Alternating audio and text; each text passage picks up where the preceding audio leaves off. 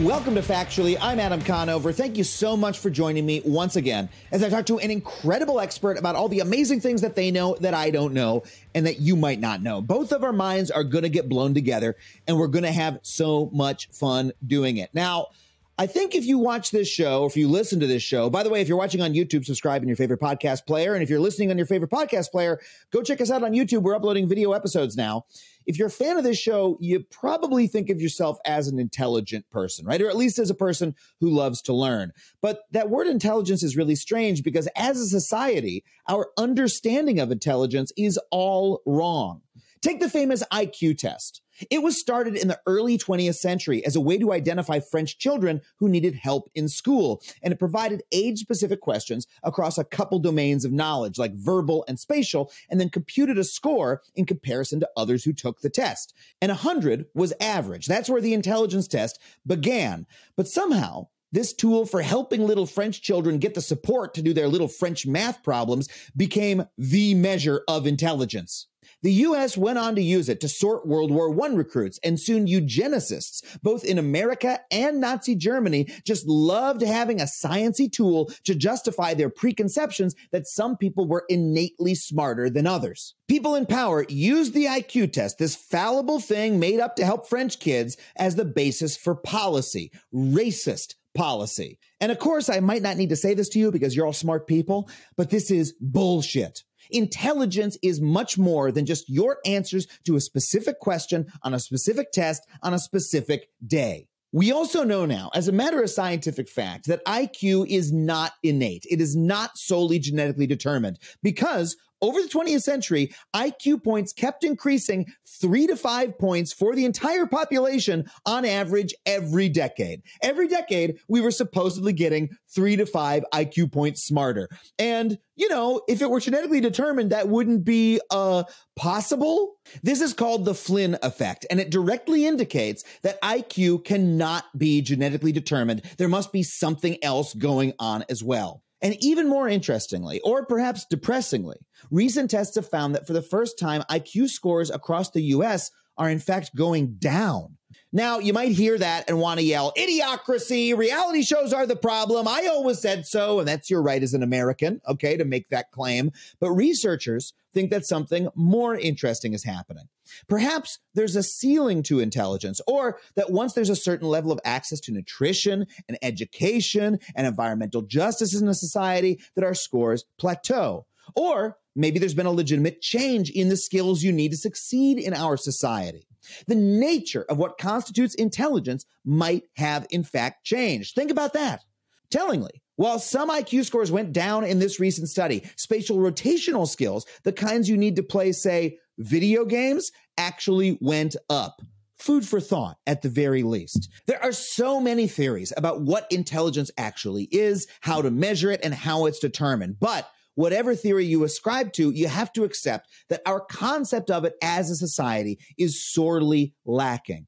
There simply must be more to this story. And to help us find out what it is, we have an incredible expert on the show today. Her name is Dr. Rina Bliss, and she's a professor of sociology at Rutgers and the author of Rethinking Intelligence, a radical new understanding of our human potential. Now, I know that you're going to love this interview, but before we get to it, I just want to remind you that I'm going on tour this year. If you're in San Francisco, I'll be there from May 5th through 6th. If you're in San Antonio, Texas, I'll be there from May 11th through 13th. And if you're in Batavia, Illinois, I'll be there from June 8th through June 10th. Come out and see me. And if you want to support this show, I want to remind you that you can do so on Patreon. Head to patreon.com/Adam Conover. Just $5 a month gets you every episode of the show ad-free and a whole bunch of extra goodies. Now, without further ado, let's get to my interview with Dr. Rina Bliss.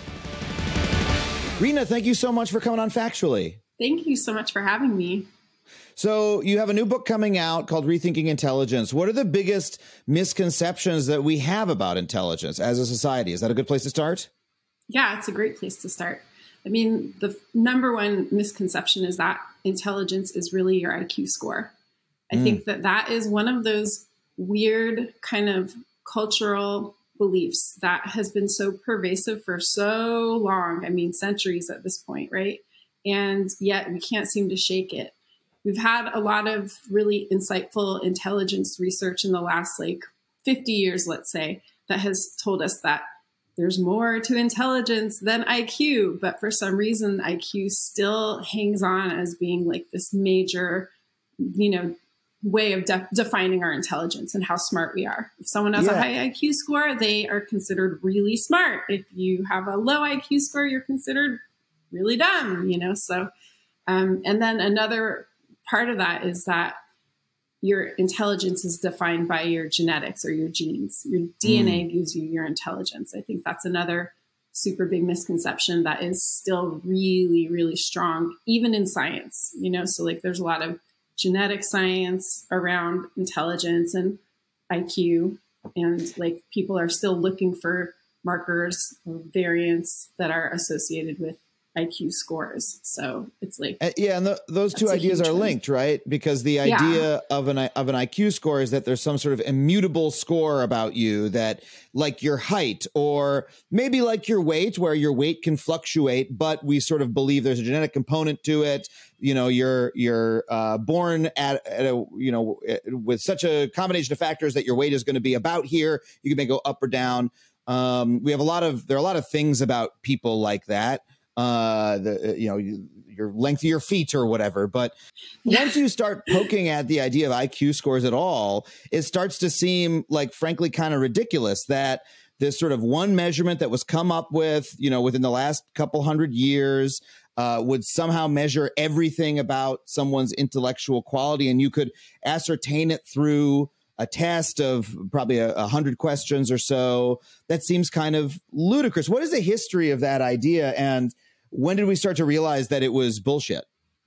Well, sadly, we have known for a while that there are problems with IQ tests, and the history of IQ, even more sadly, is that it comes from this really early kind of look at intelligence from a genetic standpoint that was done when people were just flat out racist. And so like the whole creation of the notion of different intelligences and rankable IQs and all of this stuff comes from one of our first geneticists that ever looked at behavior, Charles Darwin's cousin, Francis Galton.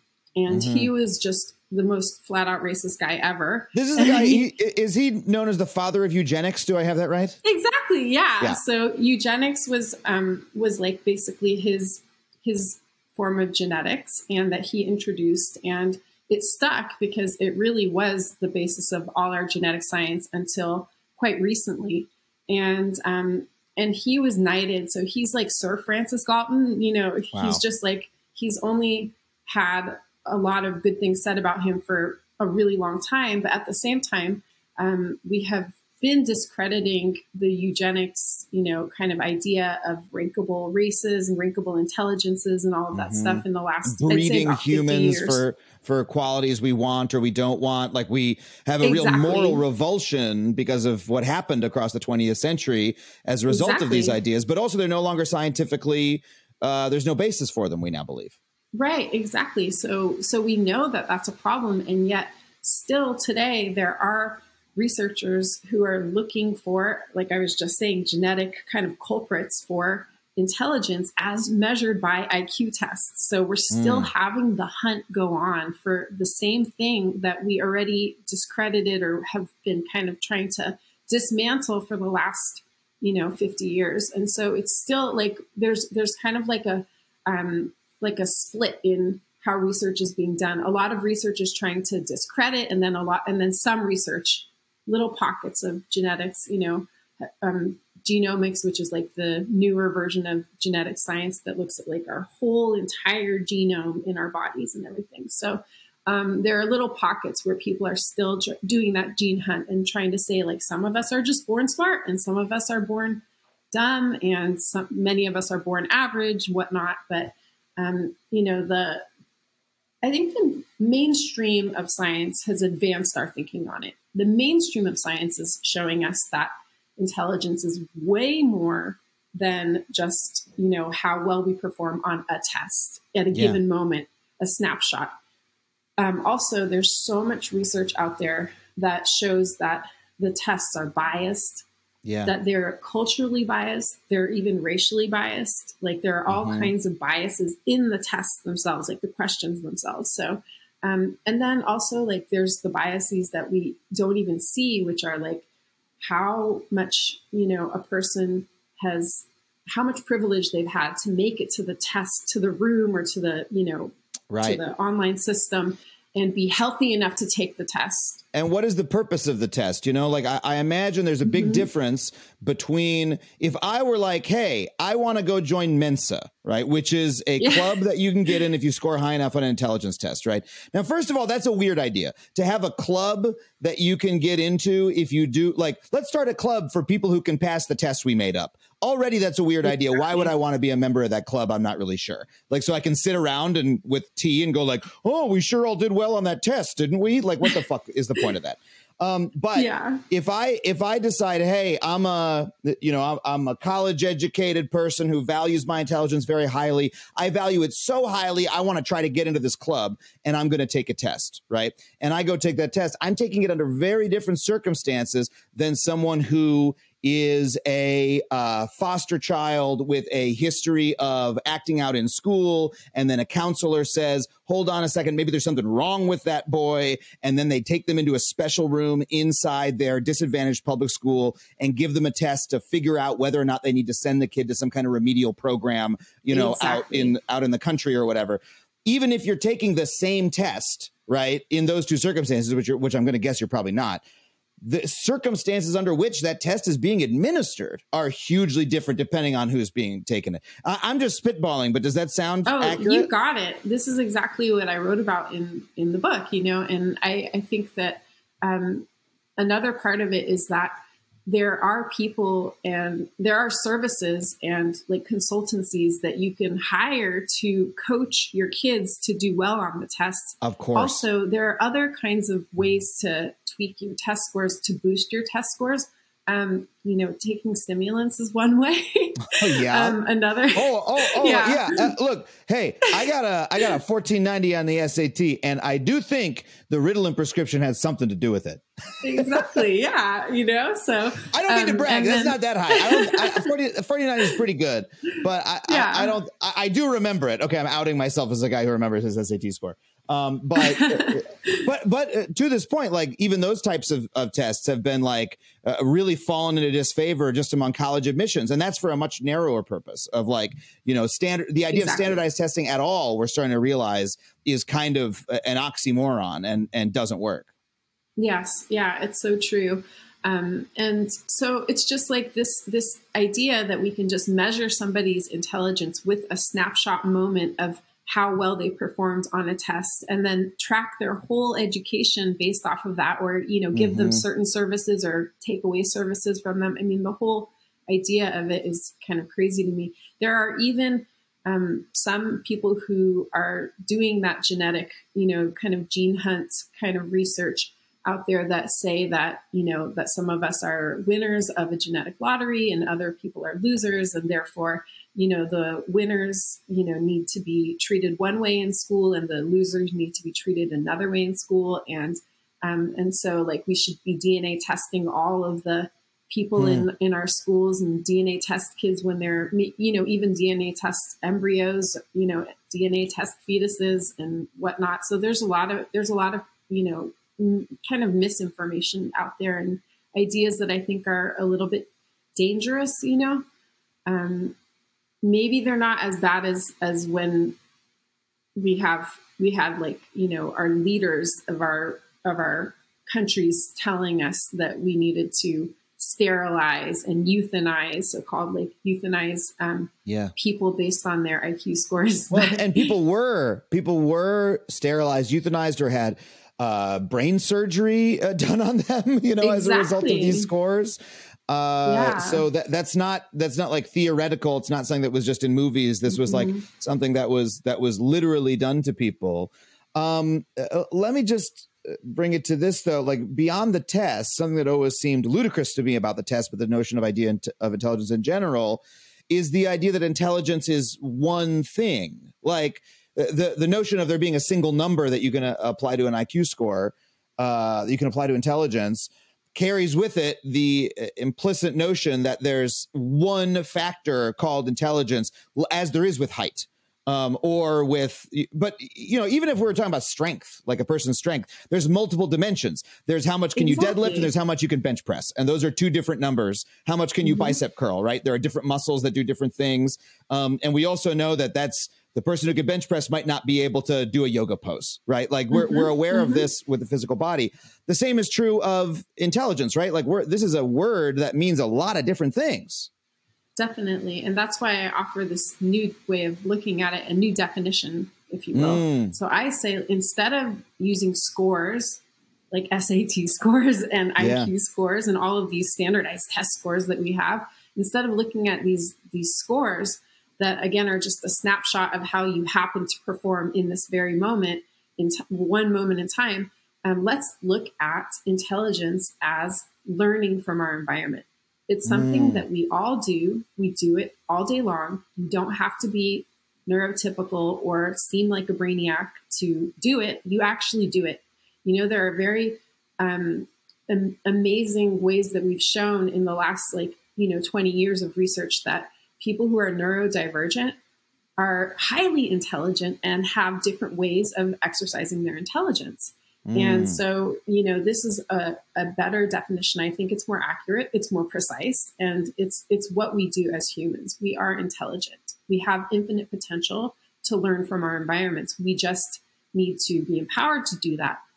And, this also relates to one of the topics that I bring up a lot in the book, which is the, taking care of ourselves and reducing stress in our lives. Because one of the things that really hampers us and hinders our ability to learn from our environments is stress, and feeling that stress and having it percolate through our bodies and through our, all of our cells and our organs and all of, down to our DNA. It actually affects and can modify our DNA in really harmful ways. So stress is super toxic for us.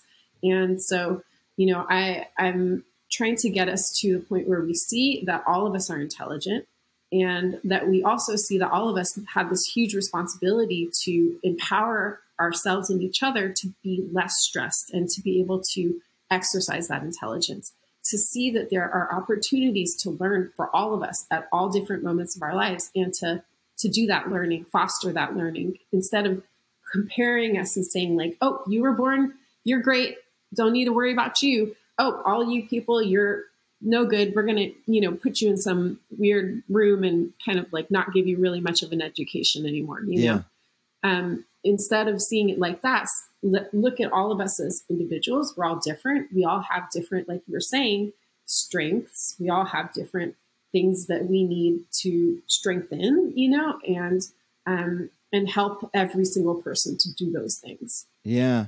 I mean, what you say about stress makes total sense to me. I know that when I've been under periods of extreme stress, it feels like my brain stops working. And, that's when and the stress that I'm under, frankly, is career related stress, job related stress, things of that nature, in school, studying related stress. I've never been under true life strain the way some people are.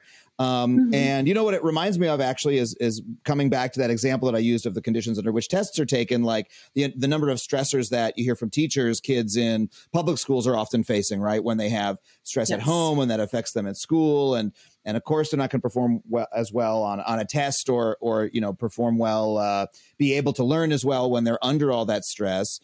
It almost makes me think of, I kept mentioning height as being something that's genetically determined, but in fact, height is also dependent on your upbringing, right? I believe, and I'm going to say this very generally, but I believe that over the last couple centuries, Americans have gotten taller on average. And the reason is not genetic. The reason is because people started to eat better. People started to have more access to food. The cost of food went down. There was less starvation, less famine.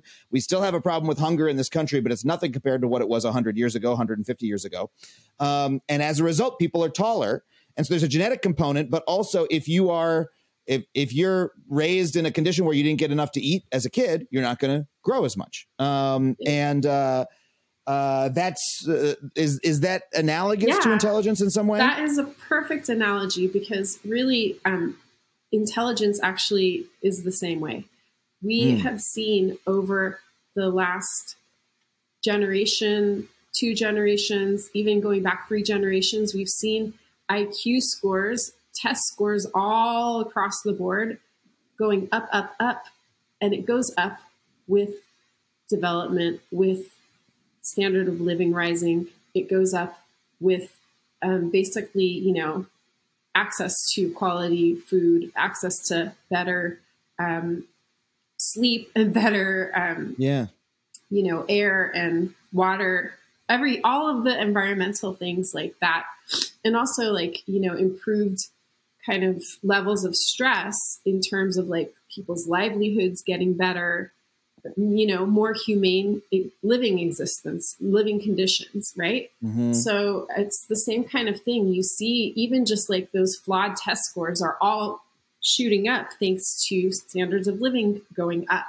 And when you do these comparisons in different parts of the world, what you find are that anywhere where there's been an uptick in living conditions, you get an uptick in scores, and you get an uptick in height, and you get an uptick in basically anything that is partially genetic and very much environmentally determined as well, And so it's really important that we think okay, how can we increase everybody's standard of living so that we're not just comparing apples and oranges and then saying the apples, well, they just happen to be born perfect, and these oranges are total losers, It's well, did we empower those people to be winners?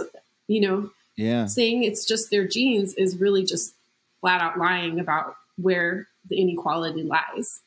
Yeah. And we don't need to, this doesn't need to just be a social argument, it's borne out by the facts, right? I've read that air quality, you mentioned air quality in your list. And I'm yes, I have read in the last couple of years that there's a really definite link between air quality, even on a moment to moment basis, and how well your brain is functioning. Do I have that right? Yes, you do. Yeah. And one of the other things that I wanted to mention about where the science has taken us is towards this idea of neuroplasticity. So we have all of this great neuroscience showing us that our brains are changing. They are malleable and they can grow and develop throughout our whole lives. Yes, we grow and develop in crazy ways when we're infants, and then when we're babies and toddlers and children, and things kind of take a different form as we get older, right? But we are still changing. We're still growing. We can still create new, what they call neural networks. And so it's really important for us to seize on this opportunity to always grow.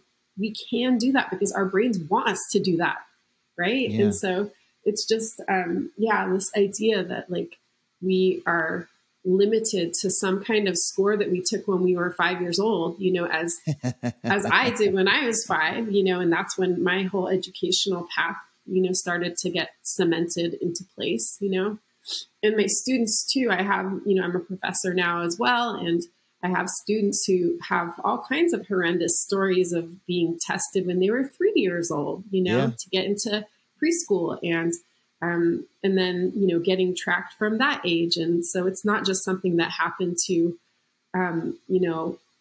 millennial moms and whatnot, it's also a whole, and Gen X's and Xennials and, all of the different people from who are adults, full on adulting right now, but also young people, 17-year-olds, 16-year-olds that I have that's, are telling me this is what I'm going through right now.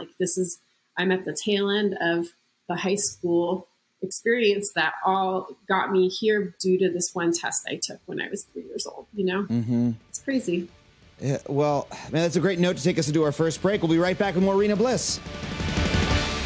Hey, everybody, you probably got a lot of important data on your computer, and you're probably living in fear that one day that computer is going to crash or you are going to lose it and you are going to lose all of that data. I know you're thinking maybe it's in the cloud somewhere, but let's face it, you don't actually pay for that upgraded cloud service that your OS provider is trying to sell you, and you don't trust it anyway. It's not encrypted well enough. You can't get the files that you need. And so many people, I know you have a friend who this happened to, their computer crashed and they went in the cloud and they couldn't get all their stuff back, right? It's a real problem. Well, if you want to solve that problem, if you want to sleep safely and soundly, knowing that all of your stuff is secure, I really recommend Backblaze. And let me tell you something, this is a sponsor that I use myself. I have been a Backblaze user even before they decided to sponsor this show, which is why I am so proud to be able to tell you about them today. For just $7 a month with no gimmicks, add-ons, or gotchas, they will give you unlimited backup for your Mac or PC or your business.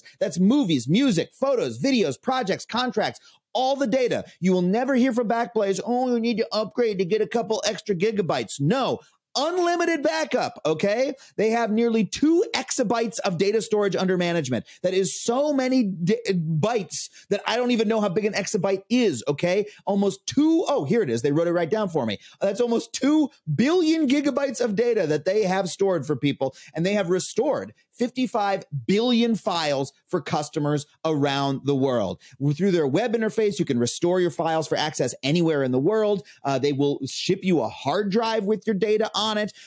You can buy a full hard drive restore for them, then send the hard drive back within 30 days and get a full refund on it. For just an extra $2 a month, you can increase your retention history to 1 year, which is really impressive. And let me tell you something, this is also the #1 rated backup service. They're recommended by the New York Times, Macworld, PC World, LifeWire, Wired, Tom's Guide, 9 to 5 Mac, and more. And they have a 15-day, no credit card required free trial at backblaze.com/factually, which will give you plenty of time to see how the system works. But let me tell you something. I use it myself. It's so easy. You install it. It runs in the background. It silently uploads all of your files, and it never tells you you are out of space. It just frickin' works, okay? Backblaze is the no-hassle online backup. So if you want a free trial and to see what it's all about, head to backblaze.com/factually and tell them Adam sent you. It's a nice cheesy way to end an ad read, right? Okay, we're back with Rina Bliss. So we've been talking about intelligence and how neuroplasticity and how it can improve throughout our lives. I'd love to talk more, though, about we want everybody to be as intelligent as possible. You know what I mean? There's a big desire. Oh, how do we improve our schools and how do we help kids be smarter, et cetera? But in the reading that you've done about all the different research about this, what are the factors that are not normally taken into account? We talked before the break about air quality, and I think about a couple of years ago I visited Mumbai, visited some friends there in India, and the worst air quality of any place I'd ever visited. You felt it, as soon as you stepped outdoors after a couple hours outside, you could taste it in the air. That's a very well known problem in India.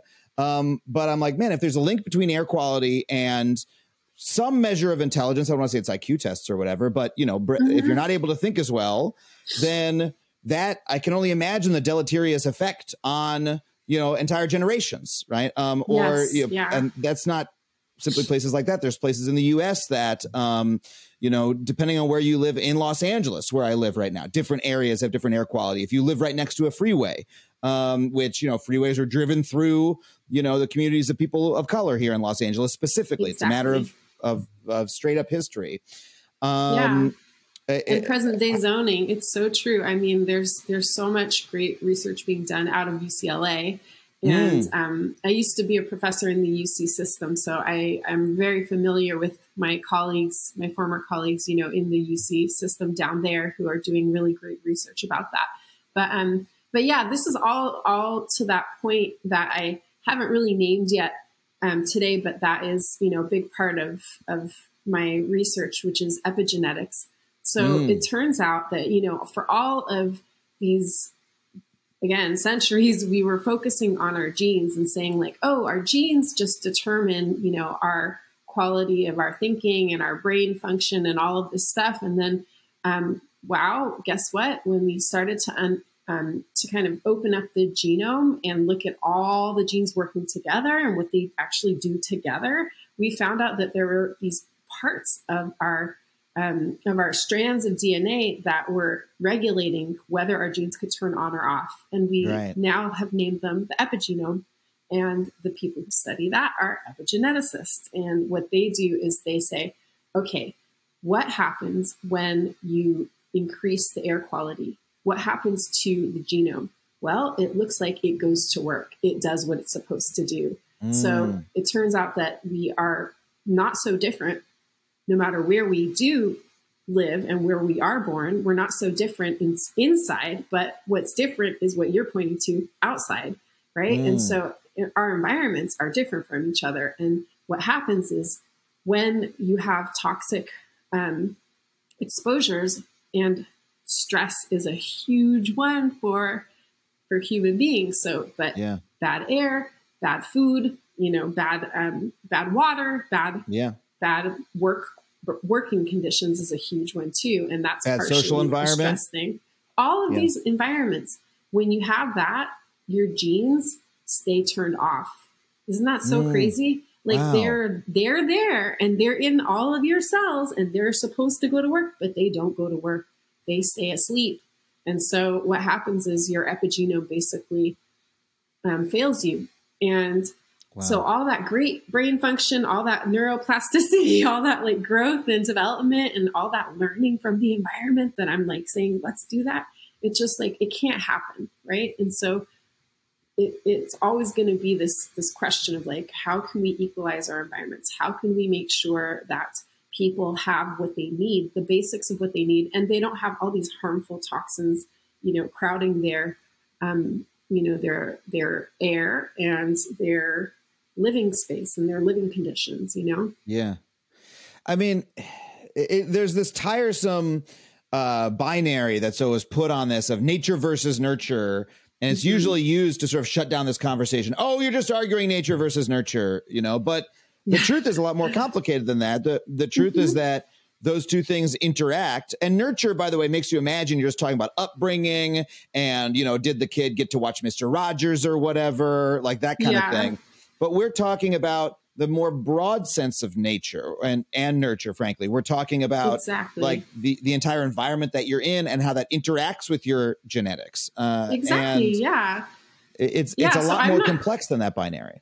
Right. Exactly. I'm not saying that genes don't matter, because they do matter, and they give us that basic brain structure, that architecture in our brains to be able to do the thinking we need to do. Right. And like, let's not let our environments go and shut that whole process down, and it's the most kind of, I don't know, just like kind of prescient, wise thing about what you just said is that about the future generations is that the epigenome is actually passed down from generation to generation. So it's like with your genes, your tweaks, all those modifications are passed down to your kids, and they pass them down to their kids, and on and on and on. Really? So it's like, if we are giving ourselves a bad run this lifetime, it's actually going to affect the future. Wow. It's very unfortunate in some ways, but then it's also hopeful in other ways, because if you do improve the current situation, then you can improve generations to come. Yeah.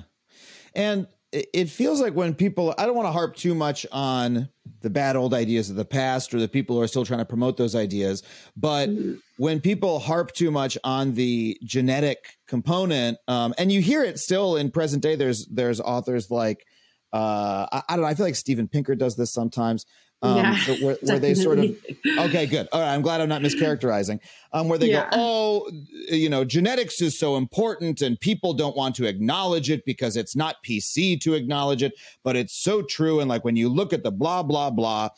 And first of all, I feel like when people like him are making that argument, they're ignoring the facts that you're bringing. They're ignoring the incredible wealth of information we have about how the environment affects and about how similar people truly are and about how the differences become magnified by not just environment, but not just upbringing, but like the day-to-day conditions that people live in. That's the first thing. That they themselves are ignoring facts. But secondly, it's profoundly hopeless to say of people, well, this genetic determinism, if people are dumb now, their kids are going to be dumb, and that's just their lot in life. So why don't we just consign them to the labor camps, basically, right. and like they can just like smelt pig iron, and the rest of us will read books. Like that's a don't you want to be an optimist about it? Don't you want to like help your fellow people and say, hey, we can all improve as a species, as a population by caring for each other, Yeah, especially because there have been a lot of really good data scientists who have tested IQ tests, and what they found is that if you pay people, they do better on the tests. You can improve people's scores by paying them. Another thing is, like I was saying, stimulants. Another one is also you can drive down test scores by saying kind of negative things to people. If you harsh their mellow before they go into a test, or if you say, especially stereotypes are the worst. If you say anything stereotypical that could be a negative slight on them, they will do worse. So it's like you can boost scores, you can drive down scores. It's totally artificial. And it's with these things that are like stress, or with giving people money and giving them incentives, or and also they've shown that actually people get really big boosts. They can even jump up a whole so-called intelligence bracket from being average to being above average, or from being below average to becoming average. Based on like changing their standard of living during their lifetime. So we're talking about adoptees, kids who were, born into one circumstance and then changed, their circumstance and their socioeconomic status, basically. So it's like there are all these, or people moving and having like wealth all of a sudden, and then of course there's what I was mentioning earlier on, which is that there are just straight up test consultants who will give your kids the score you want them to have, so and there's a lot of that around SATs and stuff. I took all those courses. I mean, when I was a kid taking the SATs, it was like, you take the courses that'll help you, that you do the test prep, and the entire, at the time, this episode is not about SATs, but it is still stunning to me that I took the test in the late 90s. At the time, the College Board and all the rest of them were still promoting the idea that you could not study for the test. They had designed the SATs so that it was unstudyable, and it was measuring some sort of, innate quality that you had based on your, I guess, genetics and how well you had done in school, et cetera.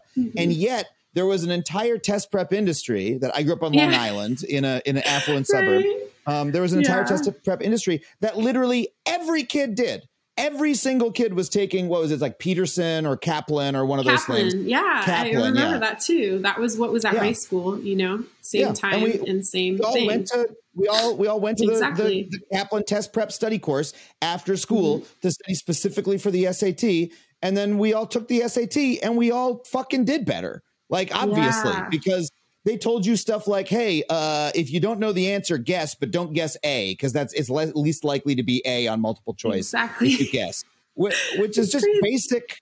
Some kids don't get that training, right? And they do worse on the test, and therefore the test was wrong. So I'm sorry, again, this is not about standardized testing, but I think there's still a similarity there. Well, there's even, you can do it earlier. So very, very affluent families know another trick, which is that you can get your kids tested into a gifted and talented education program if you coach them when they're like 4, and so you can do like and I'm not saying whether, that you or I weren't like affluent enough to, I wasn't personally, but I have no idea your specific situation or, other people's situations, but I think that there are it will surprise some some viewers and listeners to know that you can actually hire companies to do that work and to track them even earlier if you want to. And that's just absolutely not fair. And it's very expensive. But if that's your goal, if your goal is to like make sure that, you know, little Janie gets into Harvard, you know, and you're just set on that. Like if you have the means, you can just throw a bunch of money at it and make things, you know, more likely to be real. I was not, you know, my parents did not pay for that sort of service at that young of an age, but I know that I was tracked into a higher level of schooling at every level. Right. My parents were both had PhDs. And they, you know, moved to a particular school district in order so that we could go to, you know, one of the better public schools in the area on Long Island. It was a very good school. It wasn't even that rich of a school. It was just good. But, you know, as a kid, I was told I was intelligent. I also, though, had I was put into the higher level of all the classes. I started reading at a young age. There were a lot of books in the house. As a kid, I acted out a lot. I had ADD. I was really, you know, I'd run around and yell and scream and stuff like that. And I was chastised a lot for that. But also the response to when that happened when I was a kid was they actually tracked me higher. They said, oh, this kid is he's acting out because he's bored. He must need to take more advanced classes. So I actually skipped a grade in elementary school. Because they thought I needed more challenge. And then when I was in, you know, middle school, there was like a gifted and talented program that I was put in with a couple other kids. Now, again, not like my parents are calling the school up for it. It just sort of happened that way. And then when I was in high school, it was, you know, I was one of the kids who did all the AP classes. And at that point, it was like there were just like tiers of the school. There were the AP class kids, there were the regular kids, and then there were the kids who started getting tracked into vocational programs where they went and learned air conditioning repair and stuff like that, or like, you know, et cetera. And, you know, I benefited from all of that. My parents weren't doing anything nefarious. That's just sort of the way that what they were encouraged to do by the system, and B, how that advantage compounds upon itself. And, it really does. You know, intelligence leads to intelligence leads to intelligence, one after another. And I was very aware that there were kids in the same school who were not getting that same treatment. I was, you know, a child, so I didn't really know what to do about that. But yeah, it's like pervasive. And I can only imagine if I was a kid in a different circumstance who, when I acted out, they said, oh, this kid's dumb. Let's put him in the dumb class, make him take a test to prove that he's dumb, not treat him well, you know, and then tell him that he's dumb over and over again. And one of the most depressing parts of the story is that students of color actually get disciplined, and a lot of them get removed from school for the same exact behavior. So one of the classes that I teach at my university is called mental illness. And it's really a mental health and illness class. It's not like I just talk about, you know, disease or something, you know, but I talk about learning disorders. I talk about all kinds of, you know, I talk about ADD. I talk about everything under the sun, mental, right? And one of the harsh statistics is that students of color, particularly Black students and Latinx, and, you know, but especially Black students, are disciplined for the very behaviors that white and Asian students are given special permissions and a lot of the time therapy and psychological support for. And so you've got like the same exact behaviors, but you've got different approach and then outcome, right? And so you get kids who are basically given detention, and then they're suspended, and then they're taken to, you know, they're taken into the courts, and then they're taken into juvenile hall or whatever, you know, they're removed from school, or, you know, it's just really unfortunate because it's like the same exact thing going on in a different classroom or in the same classroom, you know, with people with a different appearance and skin color. And, you know, it's like, you know, you were saying intelligence begets intelligence begets intelligence. And it's really like perceived intelligence begets perceived intelligence. And as a person, as a parent, I'm a parent, I've got 3 little kiddos. And as a person with a PhD, and my husband's a musician, but, you know, he's got a graduate education as well, and was in a PhD program at one point. And so it's like, you know, I already see how we've got 2 kids that are in kindergarten at public school now. We've got one in preschool as well. And I can see how, you know, how there's just a belief that kids who have parents who are highly educated are going to be easier kids to teach, you know, even though the schools want to create the most equal sets of circumstances for everybody, you know, like they want that, but there's a kind of orientation towards parents who have a lot of education that's just a little bit different. And so I can see how that gets, you know, it gets turned into this like perceived intelligence that will continue to help, you know, the future generations of our families, and then are going to not be there for this other students who don't have that same education background and culture, in a sense, like culture of education in their families. And just how willfully blind do you have to be to ignore all that and say intelligence is genetic? You know, Exactly. it's sort of stunning to me. Well, look, I want to find out more from you about your positive view of what intelligence actually is and what we can mean by it and how we can increase it. But we have to take another quick break. We'll come right back with more Rina Bliss. Okay, everybody. So you know that it is healthier and cheaper to cook at home, but it is kind of hard getting all those ingredients together, learning how to cook, following the recipes, right? Well, HelloFresh has you covered. HelloFresh takes the hassle out of mealtime this spring by delivering pre-portioned ingredients and easy to prepare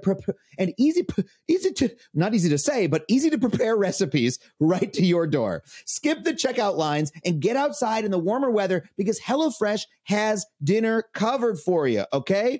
And get this, good food is too precious to waste, right? And HelloFresh's pre-portioned ingredients cut down on your food waste by at least 23% compared to grocery shopping, which is good for your wallet and the planet. They help keep your taste buds on their toes with 40 recipes and over 100 seasonal and convenience items to choose from each week. With so much variety, there are options for everyone and every lifestyle. I was just browsing through their website, looking at all the wonderful things on the menu. I like to eat veggie a lot of the time, and they have so many great options here. They have one-pan cheesy black bean tacos. They've got a Greek goddess quinoa bowl. But, you know, also sometimes my girlfriend, she eats more meat than I do. She likes a little bit of, she wants a little bit more of the protein. And they've got pepita crusted salmon. Doesn't that sound nice? I don't even know what pepita is, but I'm going to learn. I'm going to improve my cooking skills once I get my hand on that box from HelloFresh. So if that sounds good to you, get this. With our special deal, you can get 50% off plus your first box ships free. Go to HelloFresh.com/factually50 and use the code factually50 for 50% off plus your first box ships free. That's HelloFresh.com/factually50 to get in on HelloFresh, America's #1 meal kit. Okay, we're back with Rina Bliss. We've talked for quite a while now about all the problems with the historical way that intelligence has been understood and the way it's been used against people. I want to spend more time talking about what is your view of intelligence. How should we actually understand it? You said it's learning from our environment. Tell me more about what that means. Like, what does it mean to be highly intelligent using that under that model? Yeah, I think that just highly intelligent would be having a great awareness of the opportunity to learn from your environment. I want us to get to the point where we see the potential in everybody to do this and where we actually empower people to do this. But if people don't even know that there is this opportunity to learn, then, you know, it's like, where are you going to go with that? And what I mean is not that we spend every single waking moment of our lives learning things. It's just more like being aware that our environment is presenting us with opportunities should we decide that this is the moment to take our environment up on it. So, you know, for example, it's like you're sitting in a room, I'm sitting in a room. I think you have your dog in your room. Yeah. There are so many things that you could learn about, think about, know about, more about him or her. It's Annie, right? So Yeah. about Annie's her. my dog. Yeah. Yeah. So, okay. So, there are so many things that you could be learning about, thinking about, knowing about in terms of like, the audio, the visual stuff, the technology that you have around you. There's so much that we can learn about anything in any environment. It's true in our work environments. It's also true in our, enjoyment environments and our leisure moments of our days and stuff like that. And in our family settings and whatnot. And so there are always these moments and opportunities. And unfortunately, a lot of people aren't aware of that. And so then they are just kind of like, moving through life in this way of like, I've got to do this, I've got to do that. And I've got to like, just, roll through. And so one of the things that I like to talk about and that I write about in Rethinking Intelligence is, first of all, adopting a growth mindset. So shifting from, again, thinking of yourself as a score or like a fixed amount of intelligence to a person in process, a person who's always learning, always developing, always neuroplastic, always having more opportunities to learn. And also I talk about how important mindfulness is because it's a really good way to kind of calm yourself, reduce stress. And it's also a good way to tune into the learning environment, right? To tune into the learning opportunities in your environment. One thing I say is seize the learning moment. So it's kind of, it's kind of like a little slogan, just do it, like seize that moment.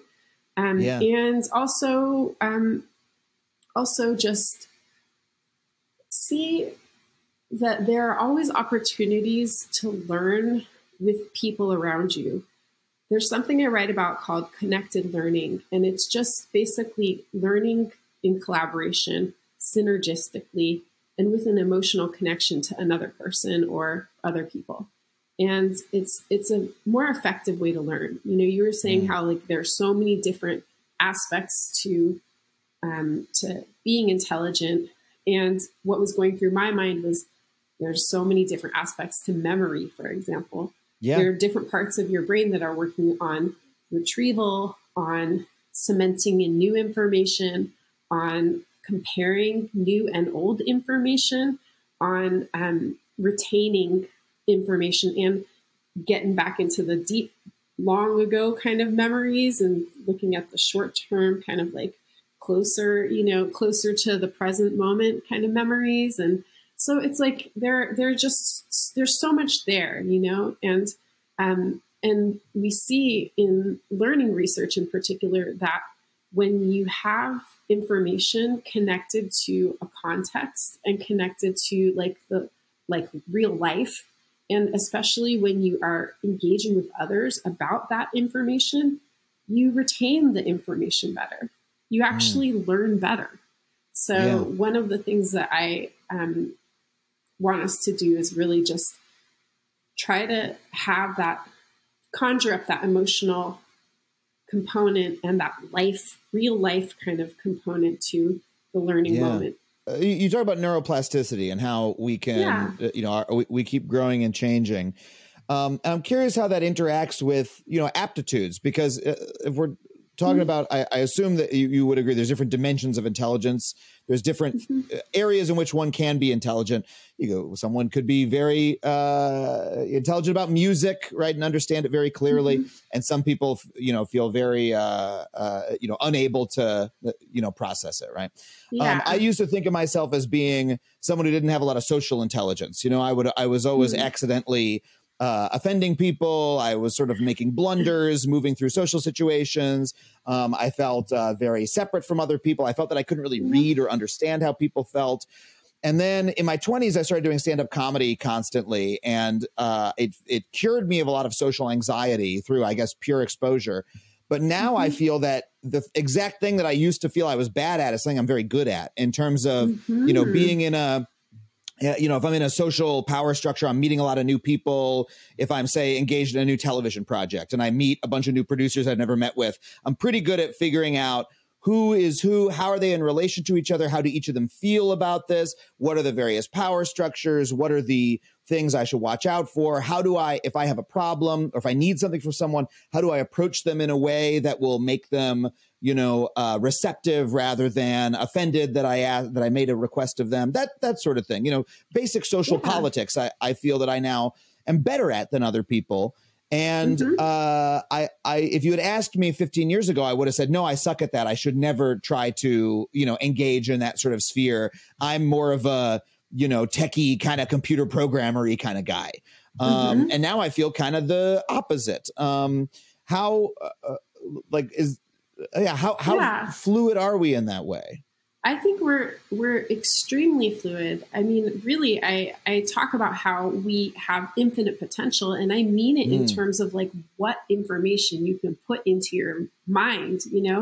Like we think we have an infinite. We have like an infinite capacity in our minds, right? Yes, we can. We can put different kinds of information in there. It's not like you were really just only good at one thing, and you like somehow your whole atomness changed and you became the opposite person. No, you're the same person. It's just that now you care a lot about that.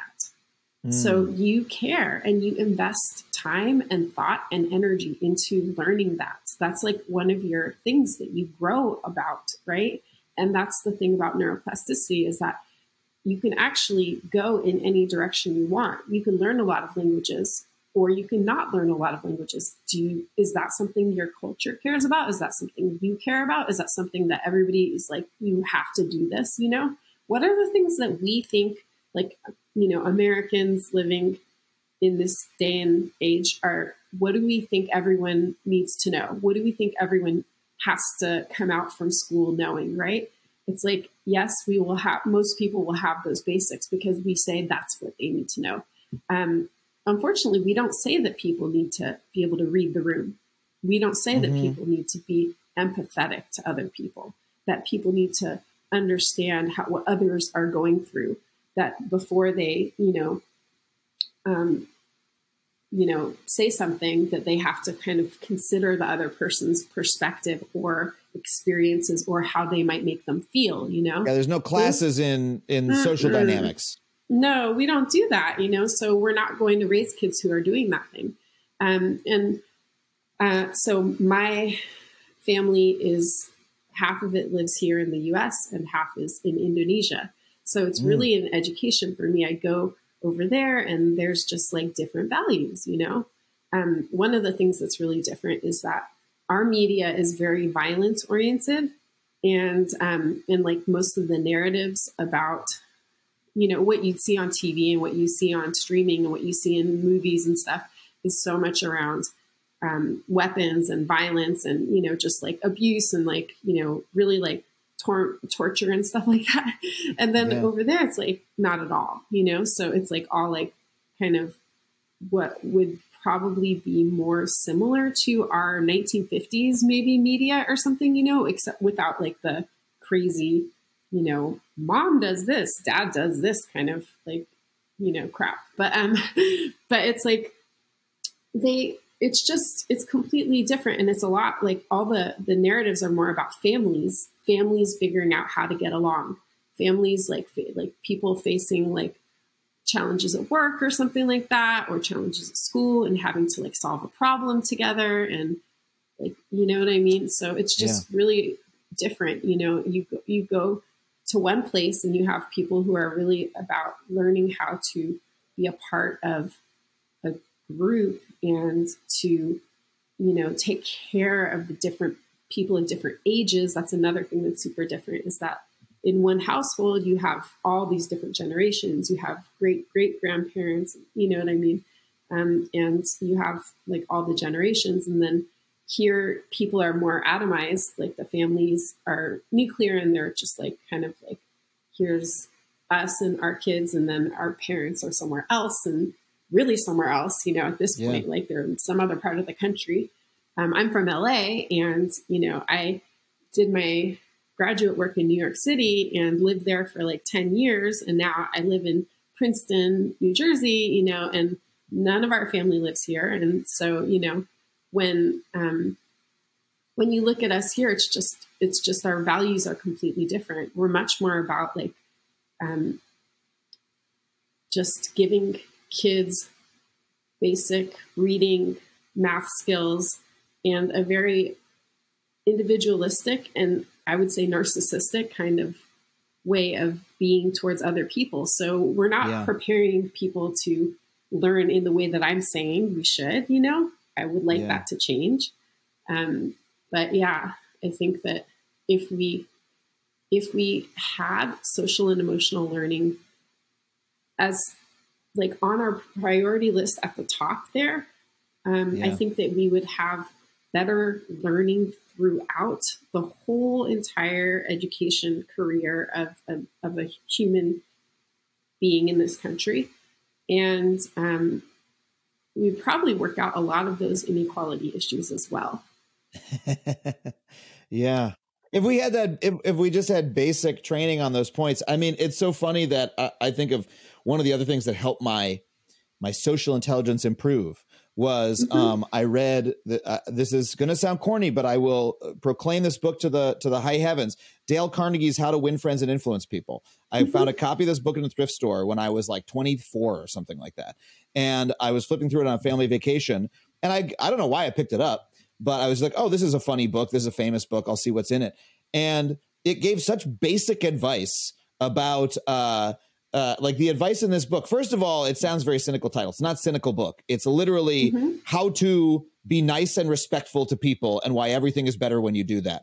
And so the advice in this book is people like it when you say their name. Did you know that, Rina? Did you know that people like it when you say their name? I love it when you say my name.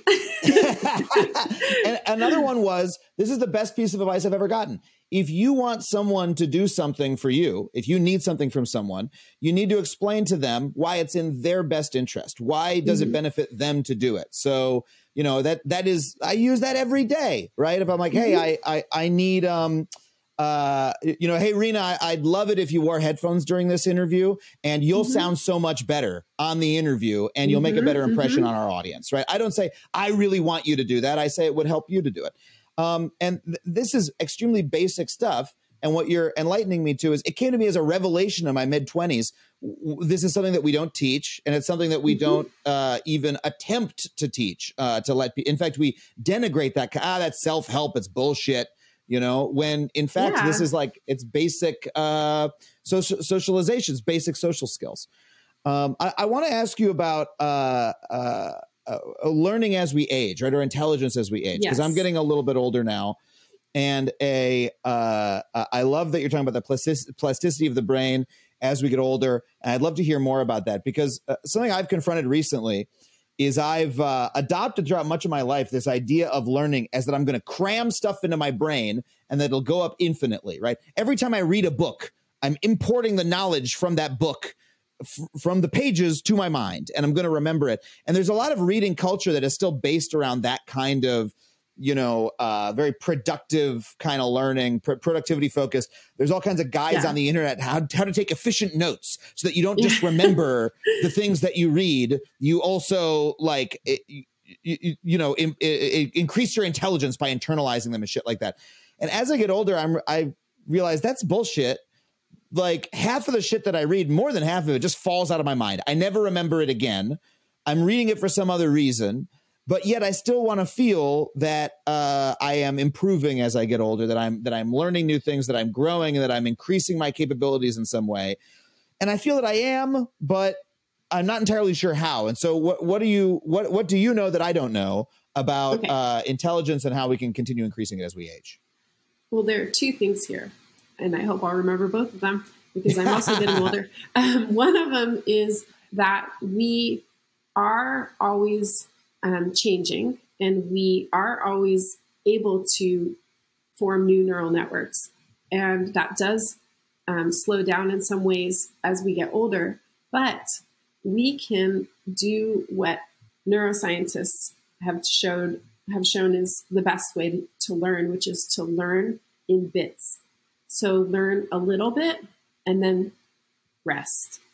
Learn a little bit more and then rest. So instead of cramming, that doesn't really work because you'll get the information in, like your eyes will register it, And you might even like, go ahead and take those great notes and whatnot, but it won't be really soaked in there without rest, a time for your body to kind of recuperate, your brain to like shut down and chill out. And then the other part of it is that it's much better to learn in context. So to learn by doing, to learn by interacting. So even if it's not by doing in the sense of like, you're not going to like do, like you were talking about, a self-help book or something, that type of thing. It's like by doing, meaning talking about it with somebody that you care about, talking about how you would make the changes, what are the ways that you would implement it, or just going and implementing, right? So like reading a tiny little bit, like not more than a chapter, just a little like a chapter, or even just like a piece of a chapter, and then enacting the thing or using it, and then again, resting. That's why mindfulness practice, meditation.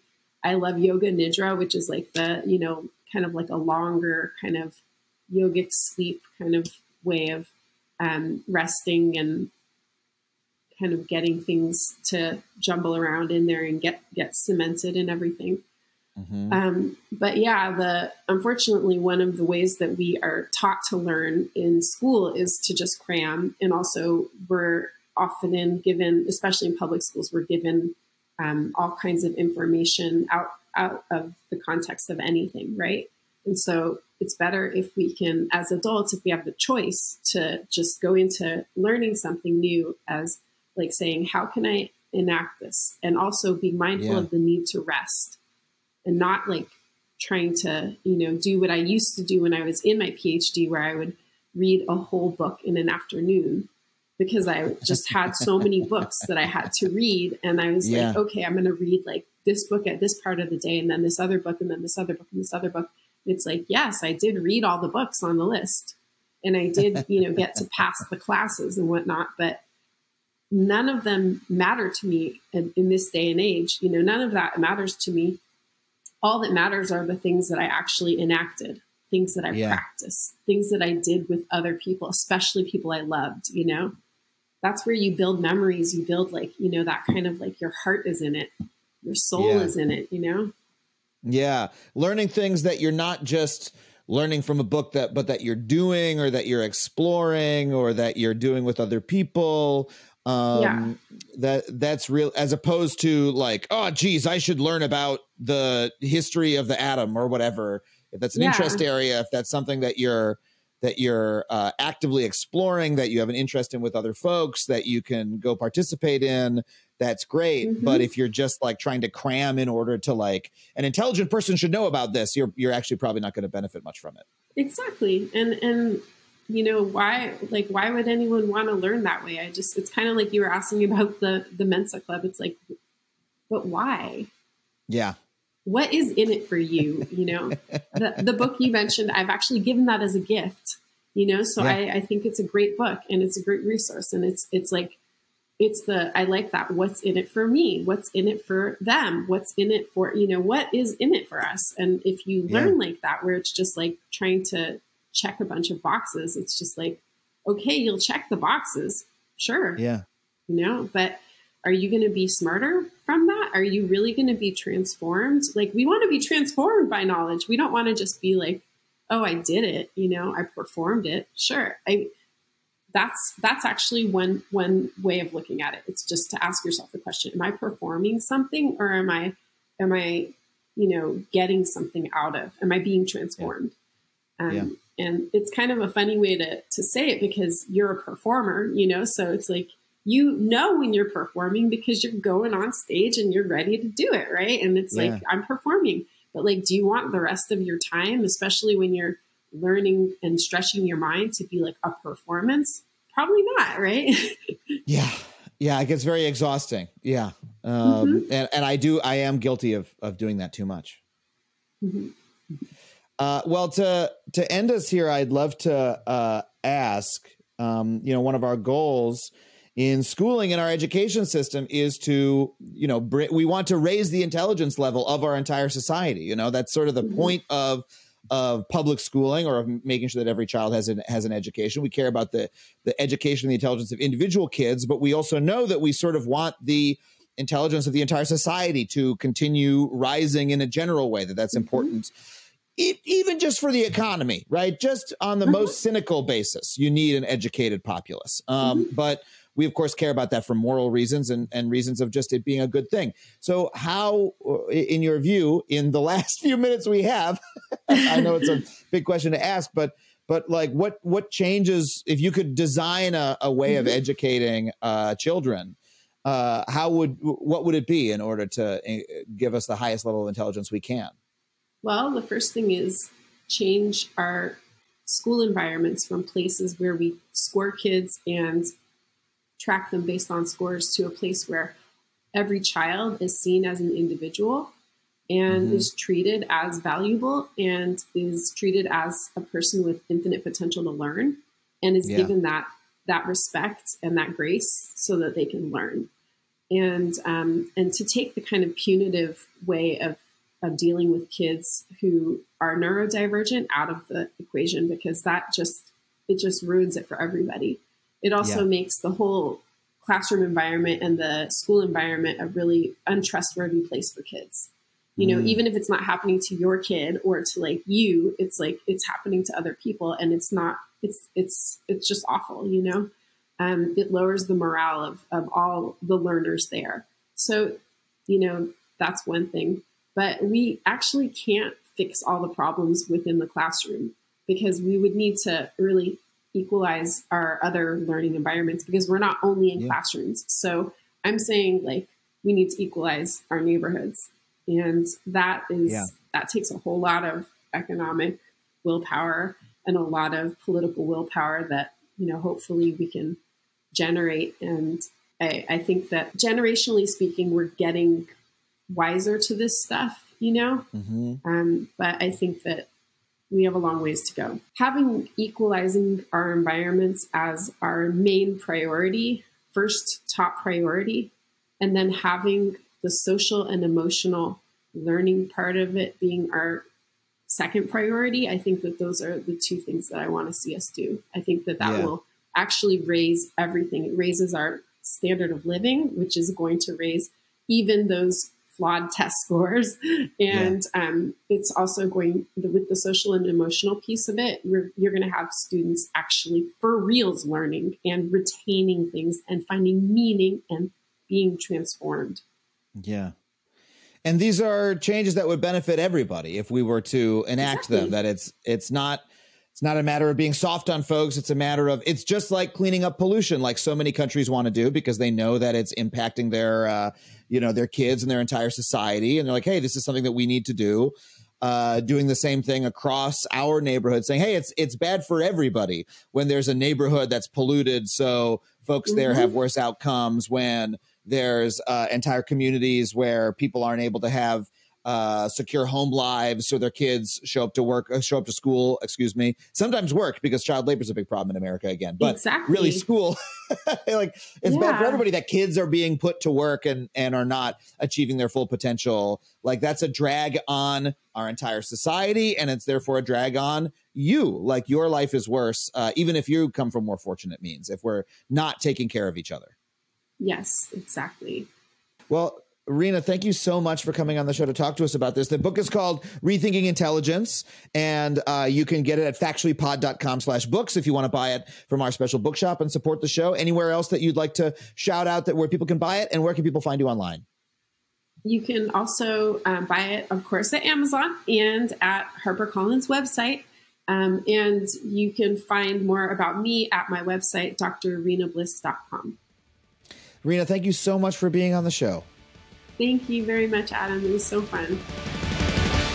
Well, thank you once again to Dr. Bliss for coming on the show. If you want to pick up a copy of her book, you can get it once again at factuallypod.com/books. Your purchase there will support not just this show, but your local bookshop as well. I also want to thank everybody who supports this show at the $15 a month level on Patreon. Our most recent subscribers at that level are Always Sunny, McProninator, Ashley Molina Diaz, Ask, Ghost, Francisco Ojeda, Dark Avenger, Yet Another Mike, Pat, Hayden Matthews, and Eric Ziegler. Thank you so much to all of them. If you want to to join them, head to patreon.com/Adam Conover. Thanks as always to my producer, Sam Roudman, my engineer, Kyle McGraw, and to the fine folks at Falcon Northwest for building me the wonderful custom gaming PC that I record every episode of this podcast on. You can find my tour dates at adamconover.net, and you can find me at Adam Conover wherever you get your social media. Thank you so much for listening, and we'll see you next time on Factually.